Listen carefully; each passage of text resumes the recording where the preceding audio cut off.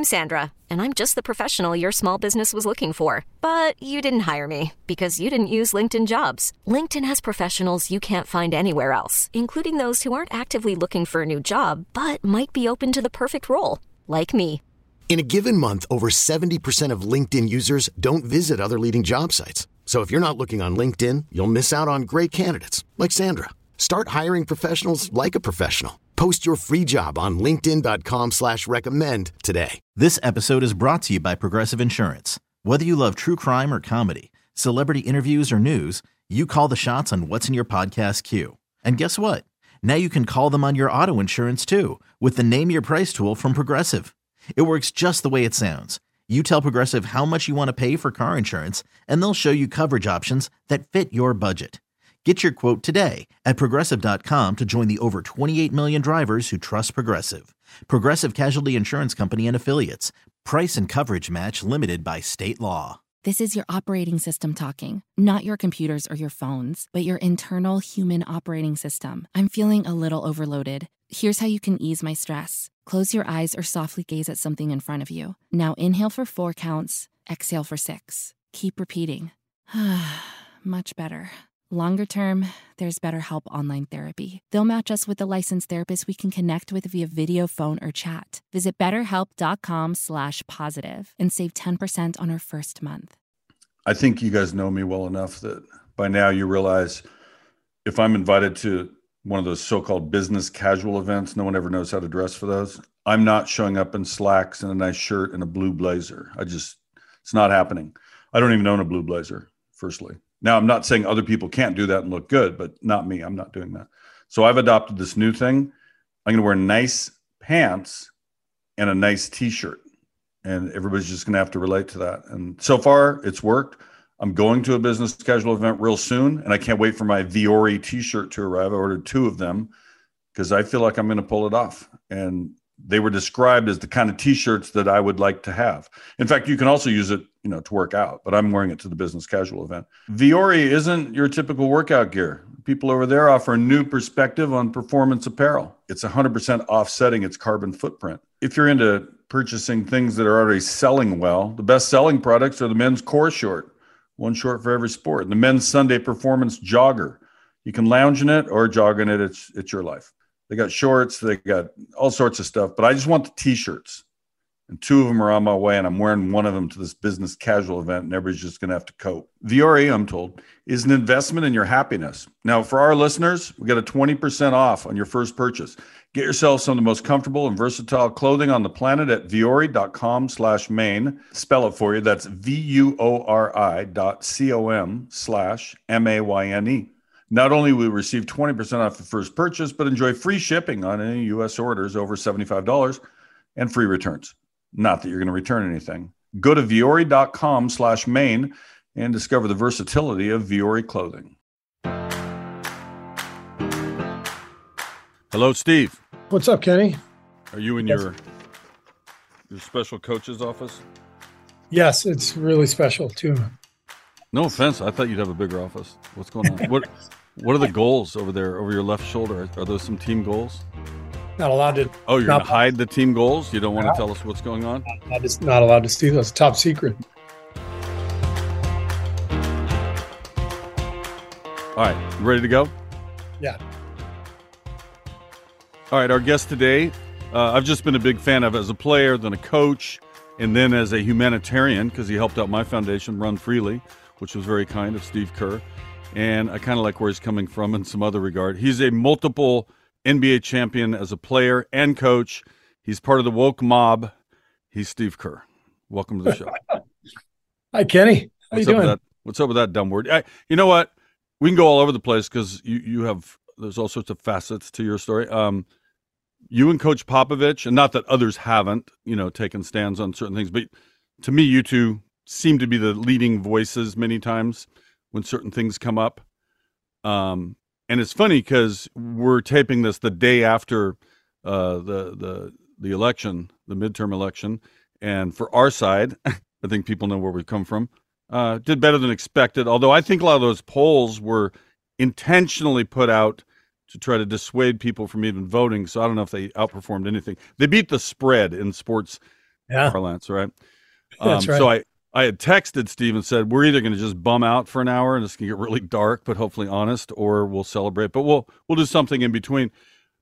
I think it's funny when I am obviously not in a platform like you, but we get criticism for standing up for certain things. And then you're called a lefty or a socialist, or you're woke, or you're this or you're that.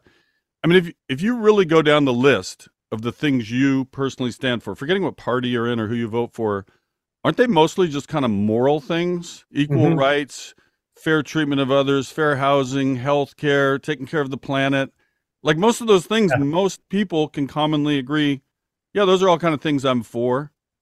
Those are just kind of basic human rights. I mean, you're just trying to champion for decency and humanity. That's all. And I think that's what's alarming, I think, about the modern state of politics, is that somewhere along the way over the last decade, I don't think it was Trump. Trump definitely fed the fire, but the sort of lack of dignity in public discourse over the last couple of decades, I think that matters. There used to be a more of a sense of decency, even if it was fake. At least it was, people were treating each other well in public discourse, and now it's like all gloves are off, and it's led to a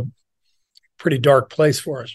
Well, I think it's also, the problem is people have joined into their camps so hard that you don't ever get to the point to have legitimate discussions and try to find a middle ground. It's just, oh, you're red and you're blue, so we must dislike each other. I'm not going to listen to anything you say. I was just having lunch before I came to do this taping and overheard a conversation right now. I just stayed out of it. I just knew it was going to go bad. Right. They have their opinion. I disagree with a bunch, but like I was starting to say at the top, just pick any issue. Most people think marijuana should be legal, and those who have been imprisoned for non-violent, that's the difference. Why are they in prison? Okay, there's one issue. Shouldn't all of us be able to work decent jobs at a decent wage and be able to take care of our families, so that healthcare is an issue? And most people, yeah. And it's just funny when you put the label on it, then all of a sudden the sides take over. Like people are okay for socialism for wealthy people. They call those tax breaks. Yeah. But they're against socialism for poorer people, less advantaged people. You're right. It's just a terminology thing half the time. Well, it's like in the sports world, the sports teams, professional teams, are owned by, some of the country's biggest capitalists. And then we have a salary cap, so the capitalists, suddenly, and we have revenue sharing, where the wealthy teams are sharing with the poor teams in order to make it work for everyone. And it's kind of like, hey, guess what? That that's the only way it works for some people, is if there's a sharing of the pie. But for whatever reason, any thought of that happening in society, it's immediately branded as communism or anti-American, and but that's part of the modern media machine. Media for profit didn't used to be a thing. I don't know how long ago this really started, but in my mind, media for profit these days is so bad. It's so negative because it pulls people into those camps that you're talking about, and then it just reinforces the negative stereotypes of the other side. And meanwhile, these media companies are just churning out the dollars by fomenting anger and distrust. And it's like, this is not really a good recipe for a healthy country. There are times where things have happened in this country. I believe it was the shooting in Texas. Didn't you come to the podium that same day? Tell me if I have the chronology right. Yeah, Uvalde. It was just like, I can't talk about basketball right now. Like, this was so heavy on you, and we'll get obviously to what happened with your father, but that's close to your heart, obviously gun violence in a different way. And I remember you just like, I just need to say some things, right? You just kind of like let it out. Yeah. I lost it. We were in Dallas for a playoff game, and Uvalde was about a 4-hour drive from Dallas. And all I could think about during the day after I saw the news was, those poor little fourth grade children and what they faced, and those poor families. And I think I was thinking the exact same thing as everybody in this country. It's like, what the hell are we doing? This is so disgusting and wrong. And all I could think about was that no matter what was proposed in Washington, we had 50 Republican senators who would vote against that proposal as it related to gun violence prevention, gun safety measures, even though 80 to 90% of people in this country want universal background checks, regardless of your political affiliation. We can't get something as simple as that passed because of this political divide we're in. And that's what was on my mind that day, was just how angry I was that people could actually put their career in politics, their power, the money they were getting from lobbyists, ahead of the lives of a classroom full of fourth graders. It made me sick to my stomach, and I had to say something about it. Have there been times on other issues, after George Floyd, and there have been other examples where you, Coach Pop, some others, stood up, said what you had to say? It was almost like it had to come out, like it was so raw. And if you didn't have an opinion then, when would you ever have an opinion on anything, right? And right. You don't seem like you've ever had any kind of restraint for, I'm just going to be me, and you're not really fearful of being penalized, where a lot of other people in public-facing positions, ESPN, for example, other places, there is that fear, like, oh, if I go too far and say too much. Right. So have you, because of your position, you're, pretty well off, pretty successful, untouchable to some degree? Do you feel that almost like you have a looser rein to really speak your mind? I have a lot of things going for me that allow me to speak to my mind. One is what you just mentioned, that I've had success in this job, and I have stability in the job. Number two is I'm a white male, so I have an easier job, an easier time in my life speaking out than a minority would, or a woman would. Number three, I live in the Bay Area. Frankly, everybody around here kind of agrees with me. It's one of the things I really admire about Pop is that he's unbelievably outspoken and honest, and he's in the middle of Texas, and he takes a lot of flack for it. Most people here agree with me. Pop doesn't have a lot of support. He's got some, but the majority doesn't support a lot of what he talks about in Texas. So, but yes, the advantages that I have allow me to speak up without fear. This is not to compare the two things at all. It's just a way of kind of explaining to you how I'm asking it. I lost twin sons. They were born too early, a long time ago. And there are people sometimes who think they don't want to bring up what happened. And I'm the other way. I'm like, no, they were actual human beings that didn't live for very long, but I don't want to forget them. I don't want to pretend that didn't happen, even if it hurts to talk about it. And I think with your father, who was assassinated, for those many know, but some are, not hip to this. You were a college freshman, do I have that right? At the time you were at Arizona? Mm-hmm. Your father's across the world teaching at American University, and there was a terrorist attack. And I don't mean to drag you through the whole experience again, but that's something obviously you never forget. That goes without saying. Yeah. But also, do you like to remember him and all the goodness that he brought and what he was to you for those years that you had him?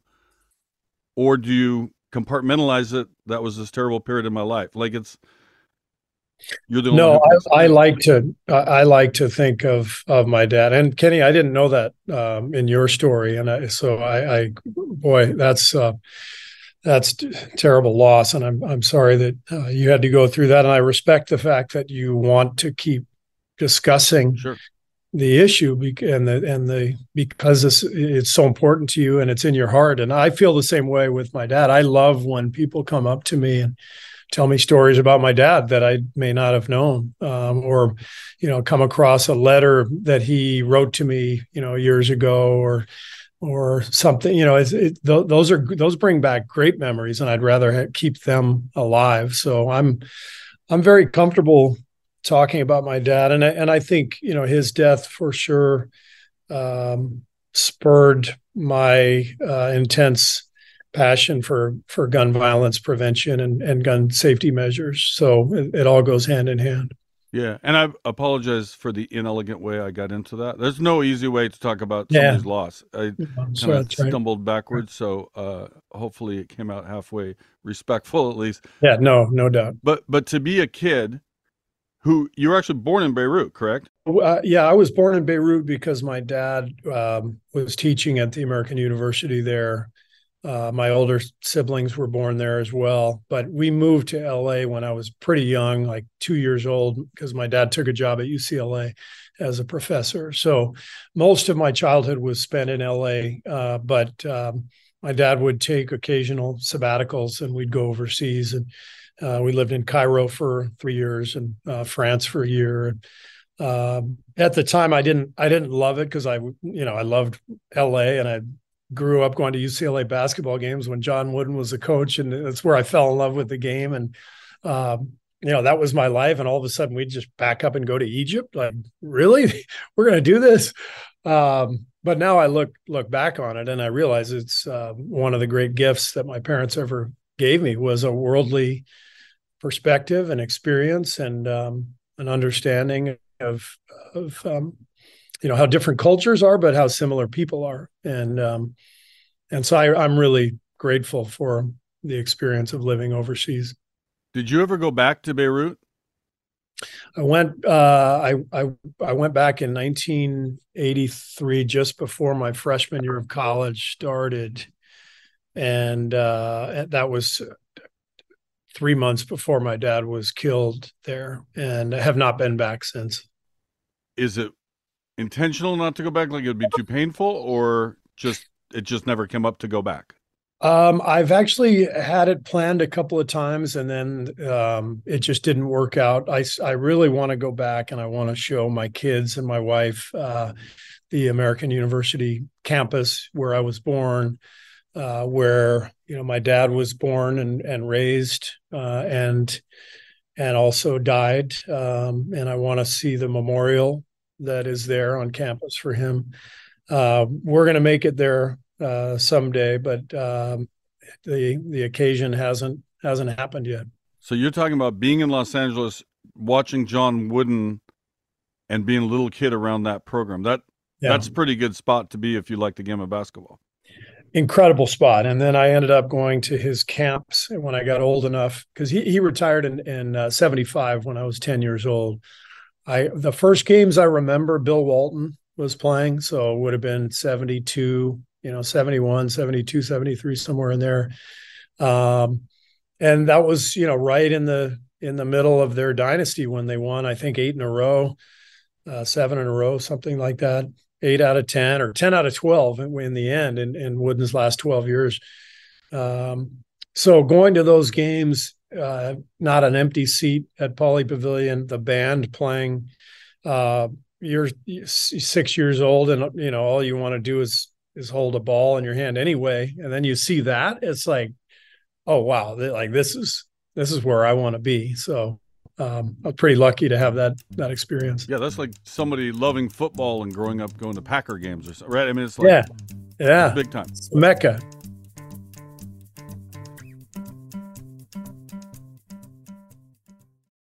This is your operating system talking, not your computers or your phones, but your internal human operating system. I'm feeling a little overloaded. Here's how you can ease my stress. Close your eyes or softly gaze at something in front of you. Now inhale for 4 counts, exhale for 6. Keep repeating.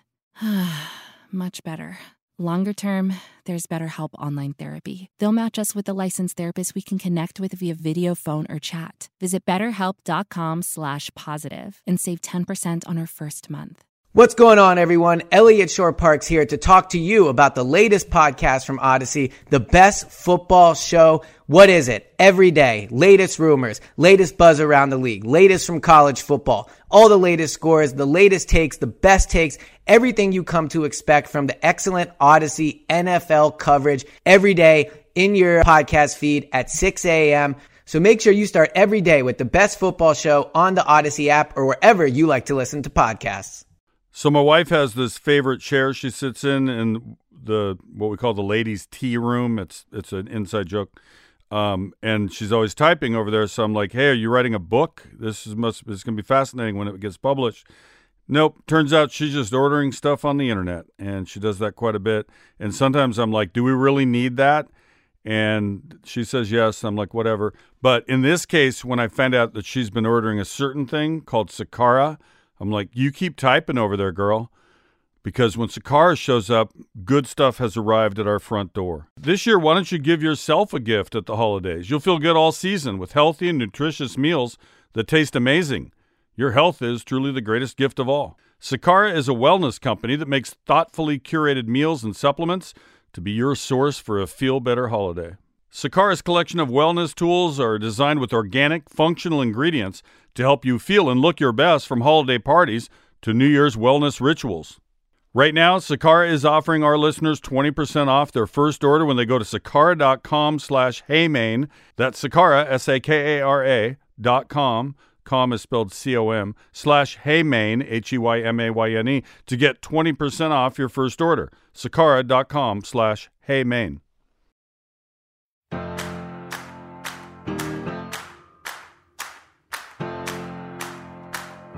Do you ever find it funny, all the success you've had as a coach, and there's there's young players in the league. Not everybody knows the history, right? They just have their life. And do you ever surprise some people when they're like, oh, wait, Steve Kerr was like really good at basketball too. He wasn't just do you ever have that occurrence where I led the league in threes and I won a bunch of titles. I got rings all over the place. I think the players know it. I think The Last Dance helped a little bit, they actually saw some highlights. It's like, oh, it's more than just a rumor. You actually did play in the NBA. I know when I was my player's age, Lenny Wilkens was my second coach. I played for Phoenix for a year, and then I got traded to Cleveland, and Lenny was a coach. And so I knew Lenny as the coach of the Sonics, 79. Yeah, 79 championship. I remember watching that and him celebrating. And but I didn't know him as Hall of Fame point guard Lenny Wilkens, wow. So all I knew was I read the stories about him, but I had never really seen highlights. So, it's a generational thing. You probably know a little bit, but you don't know the details of your coach's past life, That's funny because I must be older than you. I think I am. Lenny was my favorite player growing up. I grew up in Seattle. He's our left-handed point guard with that little running hook and out of Providence. And then he gets traded for Butch Beard. I was so mad. He was my favorite player. I'm like 11 years old. Yeah. And what do you mean you trade? And then, he came back. He was a player coach. He was player coach at Portland as well. Yeah, he's actually on our podcast as well. I think he'll come on at another time. Yeah. So when did you know you're at Arizona doing pretty well, right? All conference a couple times, that you were ready for the pros? Or did you have some doubts that you were good enough to be in the pros? No, I had doubts even after I made the pros. But I didn't really think about the NBA while I was in college because I was I really honestly wasn't good enough, and I was a late bloomer and barely got a scholarship to Arizona last second, and it took me a couple of years to gain confidence and become a good player in the Pac-10. And even my senior year, we had a great team. We made the Final Four, and I thought, well, maybe I could sneak into the NBA for a year or two, a cup of coffee type thing. So I honestly never really gave an NBA career a ton of thought. I talked to Rex Chapman the other day. He's actually also on our podcast at some point. We were on the phone, and I was telling him I was about to talk to you, and he praised you, forgetting that you were a great shooter. He was talking about just how tough you were. You And maybe that was born into what you were just saying, that you had to be. You had to get back up and fight for every minute, and then it turned out you were pretty good. I think when you get that close to the NBA, you know, a big part of it is figuring out how you're going to make it. You know, and so you got to be good at something. I was an excellent shooter, so I had that going for me. But I realized like I was going to have to be somebody that the coach could count on. I had to compete, you know, my tail off every second, because I wasn't going to play high minutes, and I learned all that stuff. And yes, I think I was even though I was physically overmatched a lot of times, I was gritty. I had the competitiveness in me that allowed me to stick around. Can you still shoot? I can shoot, but only free throws. My knees are shot, you know, no jump shots anymore. So I just shoot free throws. So you must have a kind of a special affection. Well, many people do, for Steph and just the insane things that he can do out there. But given that you were quite a good 3-point shooter yourself, there must be something like a pretty cool connection that way. Like he's doing the 2.0 version of what I was doing in the late 90s or whatever. Yeah, maybe even like 5.0. I mean, it's stunning to watch Steph work every day, and because he took shooting from a level that existed when he first got into the league. You know, threes were starting to climb, and so he took what was there already and expanded it a little bit. And then I think all of a sudden he got so good with everything, with his conditioning, with his ball handling. You know, it got to the point where he realized I can get a three off almost any time.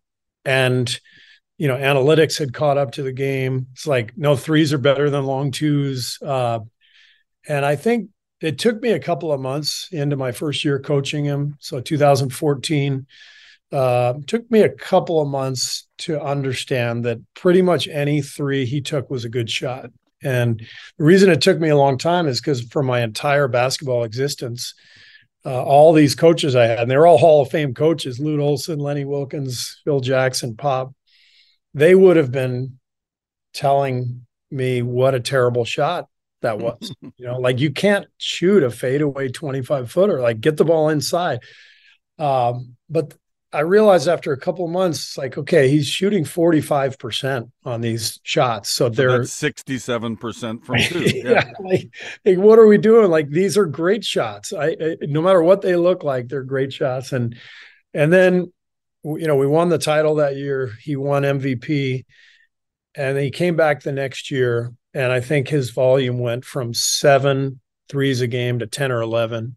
And that's where it was like, you know, let him loose. Like, don't, you know, not that we weren't letting him loose the year before, but it was like when everything we all sort of realized, oh my God, like Steph, shoot threes every time if you want. And he's been at it ever since. But the guy's just incredible. He's such a special human being. Forget the player part. He's just an incredible human being. And he has allowed us to coach him all these years. And he just sets an amazing tone for our organization. Once in a while, he kind of throws a lazy pass. I've noted that.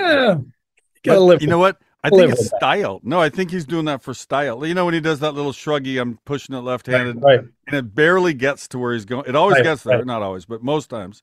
But it looks so. Oh, if he were a junior high player, you'd be screaming at him.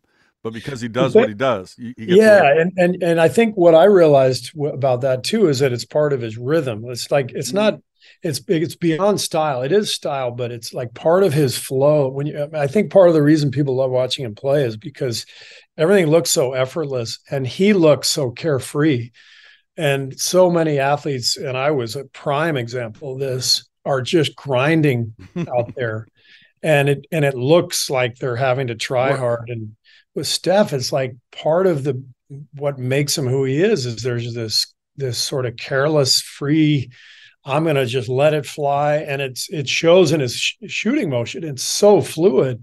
Yeah. But some of that is, you got to live with, you know, some of the careless passes.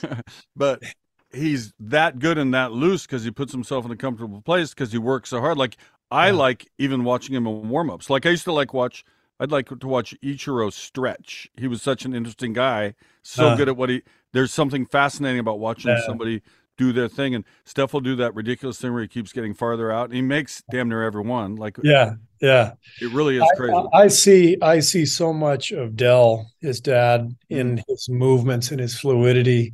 Now, Steph is a point guard. Dell was more catch and shoot, he was a 2 or a 3. But there was this fluidity about Dell's shot, and I used to guard him. And if you gave him any space, he just shot it so easily. And clearly Steph inherited, that shooting stroke and that fluidity and that hand-eye coordination. But then he's got the wheels, and the incredible speed and quickness and balance that to go with it. And that's what makes him one of the greatest of all time. I think you might have answered the question I was going to ask partly there in the discussion about Steph. And he's on a whole different level, but the whole game changed to the sense that the players effected the change as opposed to the coaches deciding, hey, we're going to have a lot of this type of basketball now. It's like the players got so good and 7-footers are cranking threes. The game just evolved. In your day, it was inside out. You still had Kareem, people dumping it down low and kicking it out if somebody was open. There were some plays set up off double screens for shooters like Fred Brown or whoever. But, it was a different game than it is today in a marked way. It's a different game, but like everything, it always takes a couple of visionaries to sort of, advance the game. And I think Mike D'Antoni was one.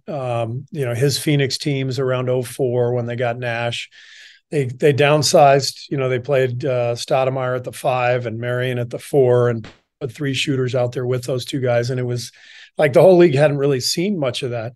Nelly was another guy who was a visionary, but ahead of his time. I mean, he was doing the small ball stuff, in the 80s, but nobody really copied it. So I think it was sort of, between Nelly, Rick Pitino, actually, remember the Knicks teams, late 80s, they all of a sudden were shooting an astronomical 12 to 14 threes a game. Nobody could believe it, but they were pressing and trapping and shooting a bunch of threes. So I always like the visionaries. I like the guys who sort of break the mold of how the game is played. And then once that happens, then the players adapt. And like you said, you got these 7-foot guys who are growing up shooting threes because they're seeing other guys on TV do it. Yeah. You touched on watching John Wooden as a young kid in person. You had a pretty solid foundational coach in yourself at Arizona with Lute Olson. What type of things do you think you do today that you might have learned from him, that you were informed by him? I think just the importance of the structure of an organization, the sanctity of the group, and you're trying to achieve something special, and there needs to be an organized plan every single day. And that's what I learned when I got to Arizona. Every day was planned out. Coach Olson was so good about creating this aura about what we were trying to do and how we were going to get there. And when I got there to school, Arizona was the worst team in the country. Literally, they were 4-24 the year before Coach Olson got there. And I got there his first year, and we made the NCAA tournament my sophomore year. So Lute's second year, Arizona made the tournament and then made 25 in a row after that. So he literally turned it around in a year and a half. It was incredible. But I saw how powerful that daily organization, structure, vision, attention to detail, how it all just worked together and built momentum. And I was lucky to have that experience. That's really what led me to this whole career I've had in basketball. But isn't there the key moment in coaching or teaching, any kind of leadership role with you got people underneath you that you're their mentor? Teach them so much that they can pull it off without you holding their hand anymore. That, like, I played football in college. I didn't play that much, but I remember asking my coach, Tony Knapp, why he let us call plays. I was like, this is kind of cool. He said, if I haven't taught you by Friday what I want you to do, then I haven't done my job. Yeah. Is there something to that in the way a good coach coaches? No question. Phil Jackson was great with that. He would really coach us in practice and in the games. I mean, you can still see him right now sitting on that huge chair of his, looking at his nails, as the Bulls or Lakers are on the wrong side of an 8-0 run, and he's he didn't flinch. He was like, all right, you guys get yourselves out of this. And so Phil was really about that pop too. And then, when I was preparing for coaching, I visited with a lot of coaches, not just my coaches, but football coaches. Pete Carroll had a big influence on me, Bill Parcells. I kind of had an in just because I was I'd played in the NBA, so people knew who I was, and I was with a little help. I'd reach out to people and say, "Hey, can I come visit?" And everybody was so welcoming. But the thing that every coach told me was, "You got to be yourself. You have to figure out how to make it authentic to you, because if you try to be Phil or Pop, people are going to see right through it." So what I've found is I've just taken a whole lot from all the coaches that I've had, and I use a lot of that stuff. But it has to be me. It has to come from my heart. So we have a Lute Olson drill, we have a Pop drill, we have a Phil Jackson drill. Like I don't necessarily tell the players this is where this drill came from or that, but I use a lot of drill work. But the communication and our vibe in the building, the way we go about things, that's all my personality.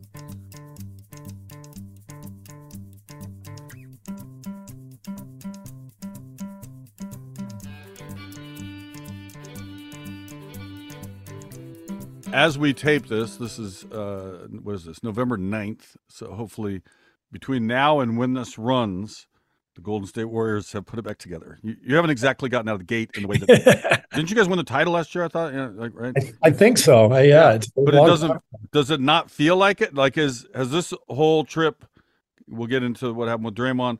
Like it's been not your best start out of the gate. That's an understatement? Yeah, that's an understatement. It's a very slow start, and I could point to a number of reasons, and none of them really matter. The only thing that matters is your record. And so, what we have to do internally is address all of the things we're doing poorly, and address any team issues or conflicts, anything like that. And you do that every day, and but publicly, you're wasting your time if you start listing all the reasons for your slow start. And bottom line is, you just have to get it done as a group, players and coaches, both, and all together. So we're in that process, and I'm really confident that we'll be all right.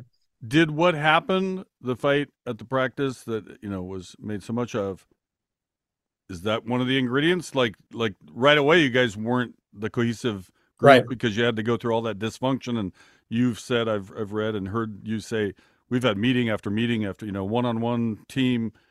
We're doing therapy together before we can go play basketball together. Right.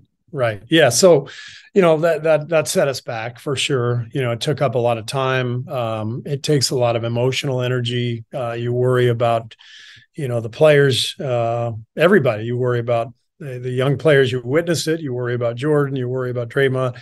And so as a coach, that's all part of it. And you have to deal with that.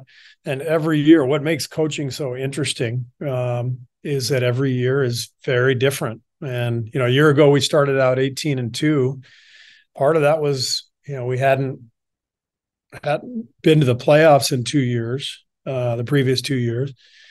And part of it was, we had a group of vets who were really hungry, who wanted to reestablish that the Warriors were going to be really good. And so we came flying out of the gates.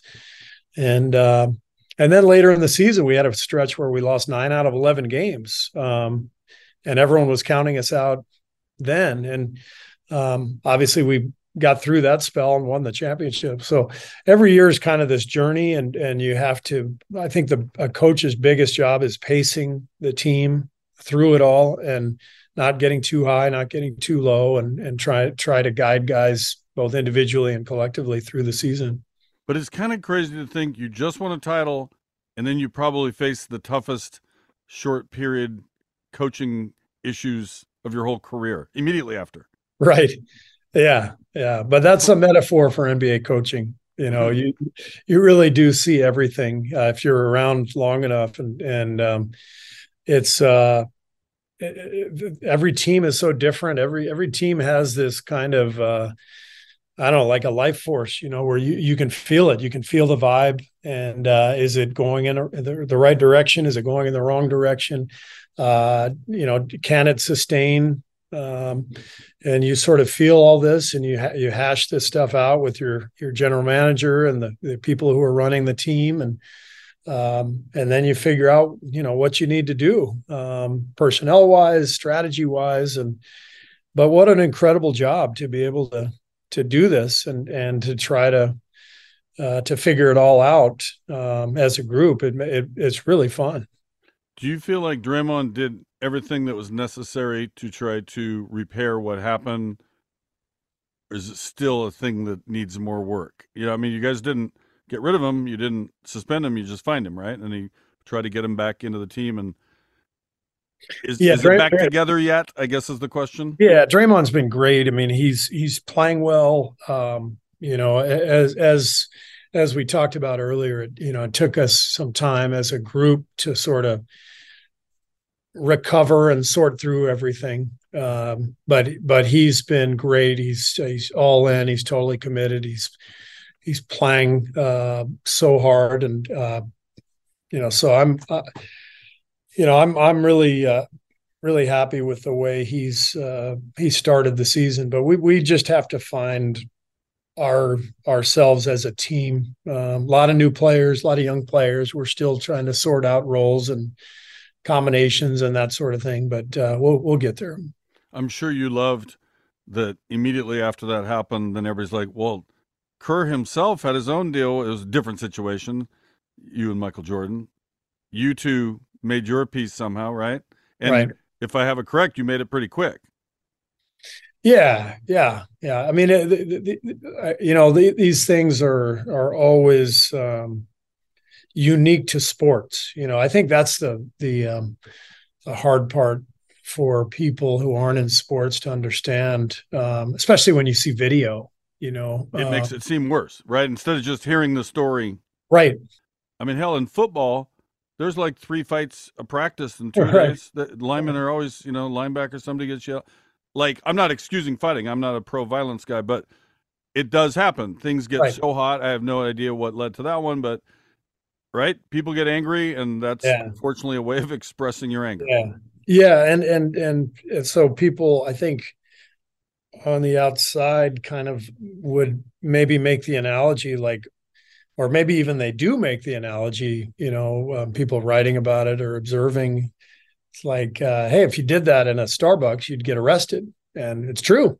You would get arrested. But Starbucks guys aren't banging off each other for a rebound. They're exactly. They're just making lattes. Like, this is the most competitive, situation you can possibly find. Not just because of basketball, but because of what's at stake. I mean, these are life-changing jobs that these guys have, and every player is under pressure to perform, to stay in the league, to succeed, to negotiate a great contract, to take care of their families. I mean, and it's life-changing money, and so there's a ton of pressure, and that's part of why these altercations come in a physical sport where there's like you said, people banging into each other all the time.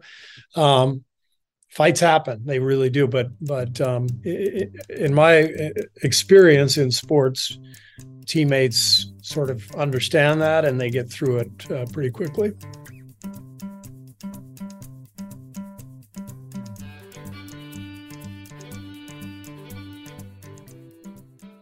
Okay, the kids are already asking what's for dinner. But breaking news, empty fridge. That's okay. I'll Instacart. Let's add some organic asparagus and some farm fresh chicken. Easy. Wait, is the oldest vegetarian this week, or was it gluten-free? Gluten-free pasta. Covered either way. Cart it. And finally, some vegetarian gluten-free olives for my well-earned cocktail. When your family's shopping list has more footnotes than groceries, the world is your cart. Visit Instacart.com or download the app and get free delivery on your first order. Offer valid for a limited time. Minimum order $10. Delivery subject to availability. Additional terms apply. Officially 1 hour until your favorite show premieres. Time to get some snacks delivered through Instacart. Okay, let's get some popcorn, seltzer, chocolate-covered almonds, and...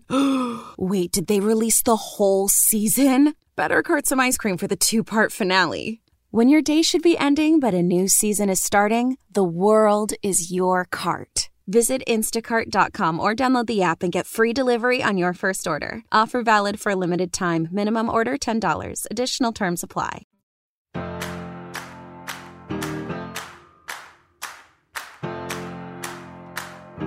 Did you like Last Dance? Did you like watching and reliving what that was all about? I did. I watched it with my kids who were all, sort of either born during that era or just before. And now they're all in their 20s. So it was really fun to watch it with them and see their perspective on what our lives were like back then. Were they kind of like, Dad was pretty cool. He was on these championships hitting threes and I mean, they knew you played basketball. Now you coach, but right, they were too young to maybe appreciate it in the same way. Yeah. And so that part was really fun.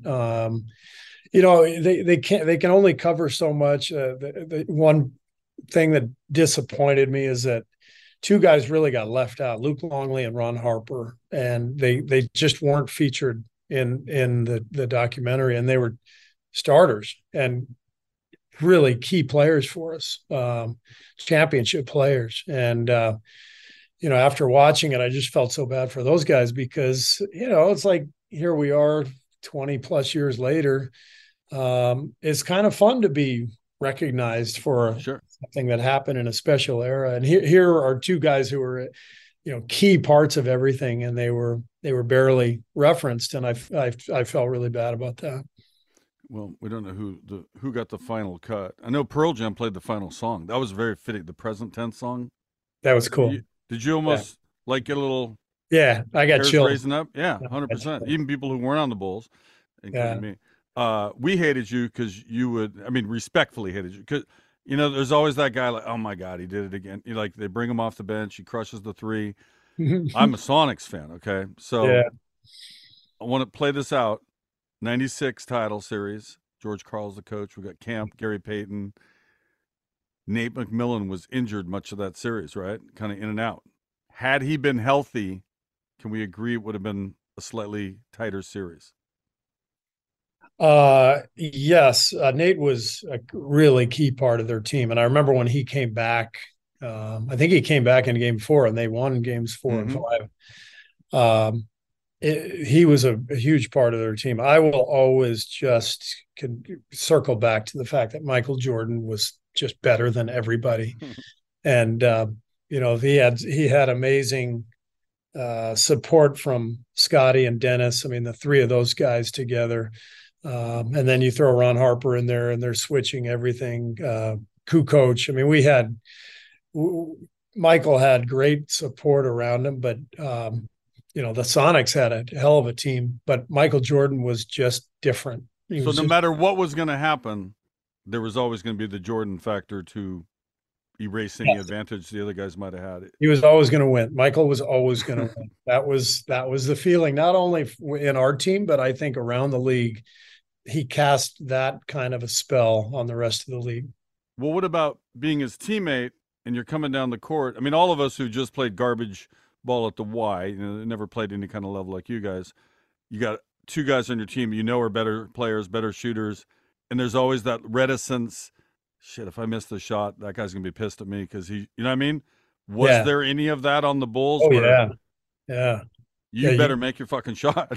Yeah, you just didn't want to let him down, and he would let you know about it if you did let him down. And, I think that was covered pretty well in the documentary that, he led with this intimidation and just fierce competitiveness that on, one hand lifted us up, but on the other hand made it difficult to play with him for a lot of people. And so you had to be able to get through that. I always felt like that was part of Michael's strategy was I'm going to put these guys through hell because if they can deal with me, then they'll be able to deal with a playoff game. And I think you have something there. Yeah. Because he was essentially like a player coach, a second coach on the team. Right. had that kind of authority. He and Phil had a great partnership, Yeah. and that's, you know, that was another great lesson for me. Pop and Tim Duncan had a great partnership. You know, when I became coach of the Warriors, I had seen it. I had seen how important that alliance is, and it's one of the reasons that I count my blessings every day, because Steph Curry is a really easy guy to build an alliance with, and we Just share roll out the ball. Yeah, we share a lot of the same values as human beings, but even as basketball players, you know, I even though we're not exactly alike, I couldn't do anything that he could do unless I was standing still. But I, you know, you see the game as a guard and with floor spacing and all that, it's like, yeah, this is going to work pretty well. Well, it's kind of funny hearing you tell your travels, you know, all the way from youth watching Wooden, and then you got Lute Olson, and you got Phil Jackson, you're around Michael Jordan, Popovich. Am I leaving a couple more people out? I mean, well, I played with Shaq his rookie year in Orlando. I mean, it's like, you know, I go down the list, and sometimes I just stop and I think, this is crazy. Like I'm like the Forrest Gump of the NBA. Like, it just keep showing up in these, you know, historic eras and periods around all these incredible people. But you were totally blessed by the game to make you the coach that you are now, right? Yes. You took all this information, all of it, and then kind of did it your own way, but you borrowed from all these different sources. That's right. And I'll tell you a great story. Phil, in Chicago, we had an out of bounds play called "What the Fuck," and you know, you get to Chicago, and Phil says, "All right, let's run What the Fuck," and you know, we're all like, well, why would they call a play "What the Fuck"? So one day, you know, once I felt comfortable enough, I said, Phil, why do you call the play "What the Fuck"? And he says, well, because Red Holtzman was my coach in New York, and one game, at the end of the game, he pulled us aside and he goes, all right, guys, what the fuck? Let's just run this. And he drew up this play, and it worked. And so for the rest of that year, the Knicks called that play "What the Fuck." Okay. So that was like 72. We call that play "What the Fuck" right now with the Warriors in 2024. So put that thread all the way back to 1972. That's how the game is connected. You know, it's like through people, through phrases, through plays. And it's just amazing to think about. Is it still the same? Like, do other teams now scout you? They don't know which one of your plays is called "What the Fuck" because you have several inbounds plays, I assume. No, they know exactly what they know when it went, like when and we have a signal for it. We just go like that, like as if you're saying, "Hey, what the fuck," right? So we just go like that, and the other team, now everybody knows the play, but so the other team will be yelling, "What the fuck? What the fuck?" And I always laugh thinking about the people in the first row going, "What the fuck? What the fuck? Yeah, what the fuck is happening right now?" And it still works. It still works. I mean, I assume Steph shoots. Steph or Clay Steph will shoot at the end of it. Yeah. And look, you know, Luke Walton ran it, you know, when he was the head. All of Phil's disciples have run it. Brian Shaw, when he was coaching Denver, he ran "What the Fuck." And we just keep calling it the same thing because of, you know, Red Holtzman just randomly saying at the end of a game in the early 70s. I love that stuff. I love how connected the game is. Well, "What the Fuck" is both the working title and the mission of this podcast. So you're in correct company there. Did you have a good personal relationship with Dennis Rodman? He's very eccentric. I've been around him a few times. I like him. Yeah. But given his eccentricities, his tireless work effort, I mean, he was ridiculous. The defense he played and the rebounding, and a great guy to have on your team. But you also then had to deal with the wild card shit that was going to come up. Right. Yeah, I really liked Dennis. He was a lot of the stuff that he would do on camera was for show. He was really quiet behind the scenes, you know, and but I think he loved Pearl Jam, as you know. He loved the Smashing Pumpkins. He was always involved in the music scene in Chicago, and you know, those of us who kind of liked the same music, Luke Longley, Judd Bushler, we'd go to shows with him. And that was an experience in and of itself, but we connected with him, through music, and he was just a really warm, kind-hearted person when you got past the facade and all the marketing stuff that he would do, and everybody appreciated that about him. But there was, there was sort of an expiration date that we all saw. Like after 3 years, it just wasn't gonna work anymore. And at that point, as you all saw in The Last Dance, the run was over anyway. But yeah, he was. He's Dennis is he's a good human being. I once flew to San Antonio to shoot a story about him getting a haircut. That was the entire hang out while hair dye, I should say. Remember the multicolored. And it was everything you would think. It was just like if you go to dinner at Bill Walton's house, it's everything you think it's going to be. Yeah. I love it. Bill's the only impression that, Kenny, you have 4 daughters. It's not where you've been, it's where you are. That's not terrible, right? He gave me that note. That's really good.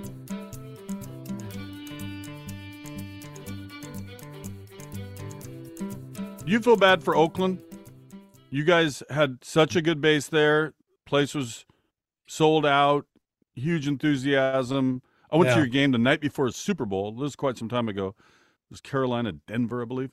And it was amazing. Of course, it was Super Bowl week. It was even cooler. But then they lose their damn team. They lost the Raiders. They lost you guys. I know you're just across the water, but that's a long drive. It's a slow drive. Yeah, I mean, the connection is still there. We still have some guys who live in the East Bay.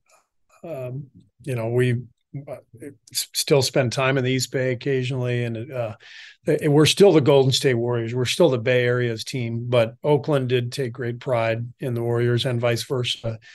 And the fact that the city has lost the Raiders and the Warriors, and now even the A's are talking about leaving. It's rough. It's you feel terrible for the people in Oakland. Even though, like you said, we're only 10 miles away or so. Yeah, I have an affection for Oakland. I've never met a person from Oakland I didn't like. I have a stable of about 8 or 9 people through my life, and there's just something. There's something about it. It's a great. There's a little accent over there. It's a little different. I want to touch on. We were going. Obviously, spent a lot of time on Steph. How rewarding has it been to watch Klay Thompson come back from what was truly, like, for a lot of people, it could have been a career-ending thing, and it took a long time, right? And then he just stayed with it.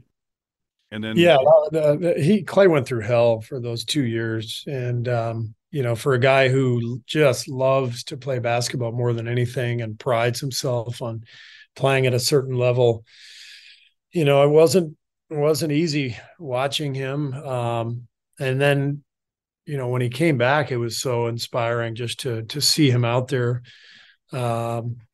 Especially, once we got to the playoffs and he had some huge games in the playoffs for us and played such great defense against Boston and knocked down, huge shots. I mean, it was sort of the perfect culmination. Sure. Winning that series and seeing him play and seeing him so happy afterwards kind of made it all worth it. How come you never responded? Well, you did respond. You just didn't act upon my text. I think 3 or 4 times I was fronting for Jamal Crawford when I was hoping to get. Yes. I mean, I know you're running your team. You got the guys you're thinking, right. But he would have been a cool addition. He would have been. You're right. And we actually thought about it. We talked about Jamal a couple of times. I would have liked to have had him a little bit earlier if you had texted me maybe 5 years earlier. I know he would have been a lot more expensive at that time. True. But, I've always loved Jamal. And I know you know him. Hey, sweetheart. Just got a great way about him, and obviously just falls out of bed and gets you 20 points. And now he's doing great work on TV. He jumped into that role like one show deep. He already had it down. Like, he's a smart guy, knows the game, obviously. Yeah. All right, one more Seattle connection. What was it like playing on the same court with Gary Payton and all the bullshit that he would talk during games? Great player, Hall of Famer. but he always tried to get under your skin, right? Yeah. And I, fortunately for me, I wasn't good enough to guard him. So he never was talking shit to me. He was talking shit to somebody else. But I do remember, those times where he would get switched on to you. Like certain guys, you could just feel their length and intensity and quick hands. And he's one of those guys, like as soon as he's switched on to me, it was like, okay, move the ball. Move the ball on. Ball movement, guys. Wanted no part of that guy. Play it like you're trying to reverse. You just decided. Is it true that you met your wife on a blind date? Is that story correct? Yes, Tell me that story. Yeah. So our assistant coach, Bruce Frazier, who sits right next to me on the Warriors bench, he was my teammate in college at Arizona, and he was dating my now wife's best friend, and they decided to set us up. And so the four of us went out, kind of a blind date. My wife and I hit it off. They broke up 2 weeks later, and here we are 35 years later or something, or 1986. So what's that, 34? Did she offer resistance and you had to chase her, or was it quickly you guys got each other? Well, no, we quickly hit it off. But yeah, I mean, I had to work. Well, this same question I asked Lenny Wilkins, who just celebrated some 60 years, some ridiculous anniversary, right? The wives have to put up with a lot they sure do. In the NBA. You went to how many different teams and how many coaching different places, So how many times were there where she didn't want you to do that next thing because you were already settled where you were, and it was like, oh, really? We have to, a little bit like you as a little kid, have taken off to Egypt. Yeah. Well, I played for 6 teams, and you're right. It's always the wife who has the hardest time because coach goes to practice and meets immediate friends. If the kids are school age, they go to school, they meet their friends, and then it's the wife who has to build a social life in a new city. And that's not easy at all. So, but my wife has been great in terms of understanding the NBA life, understanding, what it's about and making the sacrifices and always making an incredible home for our family. And then, just figuring out how to ride out the storm. We had one year where I lived in Portland on my own, and Margot and the kids stayed in San Antonio because the kids were in school. And that's the hard part, being in the league. Sometimes you have to do stuff like that. It's not easy. Going through, I guess you're still going through because you're trying to get the team above 500 one day here. Going through this, does it make you want to coach more because there's a challenge and you're going to overcome it and be successful? Or do you ever have these periods like, all right, I've won a bunch of titles. Like I could just golf a lot. Like, no, it makes me want to coach more. I love the challenge. I love the competition. I love the camaraderie. There's no feeling like it. When a team comes together and really starts to perform, and you see everybody happy. You can't match that. And I'm sure I'll get to a point at some point where I'm going to say, you know what, it's time to relax a little bit. But I'm far from that. What the fuck? Thanks for your time. Thanks, Kenny.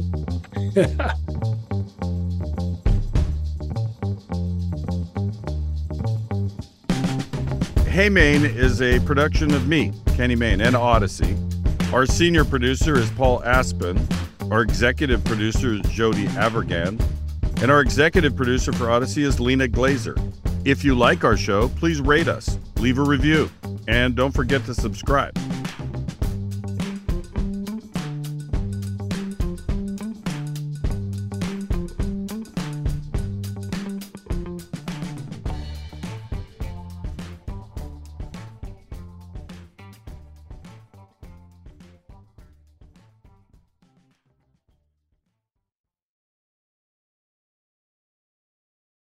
This is your operating system talking, not your computers or your phones, but your internal human operating system. I'm feeling a little overloaded. Here's how you can ease my stress. Close your eyes or softly gaze at something in front of you. Now inhale for 4 counts, exhale for 6. Keep repeating.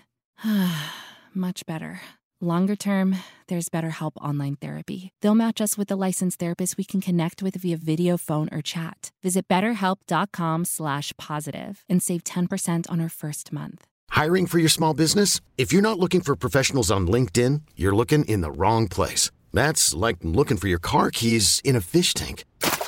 LinkedIn helps you hire professionals you can't find anywhere else, even those who aren't actively searching for a new job but might be open to the perfect role. In a given month, over 70% of LinkedIn users don't even visit other leading job sites. So start looking in the right place. With LinkedIn, you can hire professionals like a professional. Post your free job on linkedin.com/recommend today. This episode is brought to you by Progressive Insurance. Whether you love true crime or comedy, celebrity interviews or news, you call the shots on what's in your podcast queue. And guess what? Now you can call them on your auto insurance too with the Name Your Price tool from Progressive. It works just the way it sounds. You tell Progressive how much you want to pay for car insurance, and they'll show you coverage options that fit your budget. Get your quote today at Progressive.com to join the over 28 million drivers who trust Progressive. Progressive Casualty Insurance Company and Affiliates. Price and coverage match limited by state law. T-Mobile has invested billions to light up America's largest 5G network, from big cities to small towns, including right here in yours. And great coverage is just the beginning. Right now, families and small businesses can save up to 20% versus AT&T and Verizon when they switch. Visit your local T-Mobile store today.